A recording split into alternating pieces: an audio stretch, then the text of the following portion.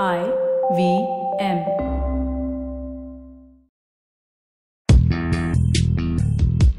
Welcome to Paisa Vaisa with Anupam Gupta. This show is a way to help you navigate through the world of money, where to save, how to earn, what to invest in. All you have to do is ask. Here's a question for you, Anupam. Hi Anupam, I'm Sakshi.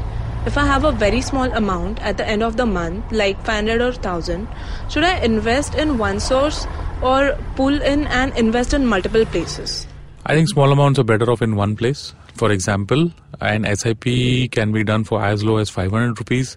I'm not sure what's the limit for a fixed deposit, but when you've got that small an amount, I think it's better that you choose one instrument or one avenue of investment, because you really won't have too many choices. If you've got 1000, maybe you can do two SIPs in two different schemes, and maybe one might be in an equity fund, one could be in a debt mutual fund.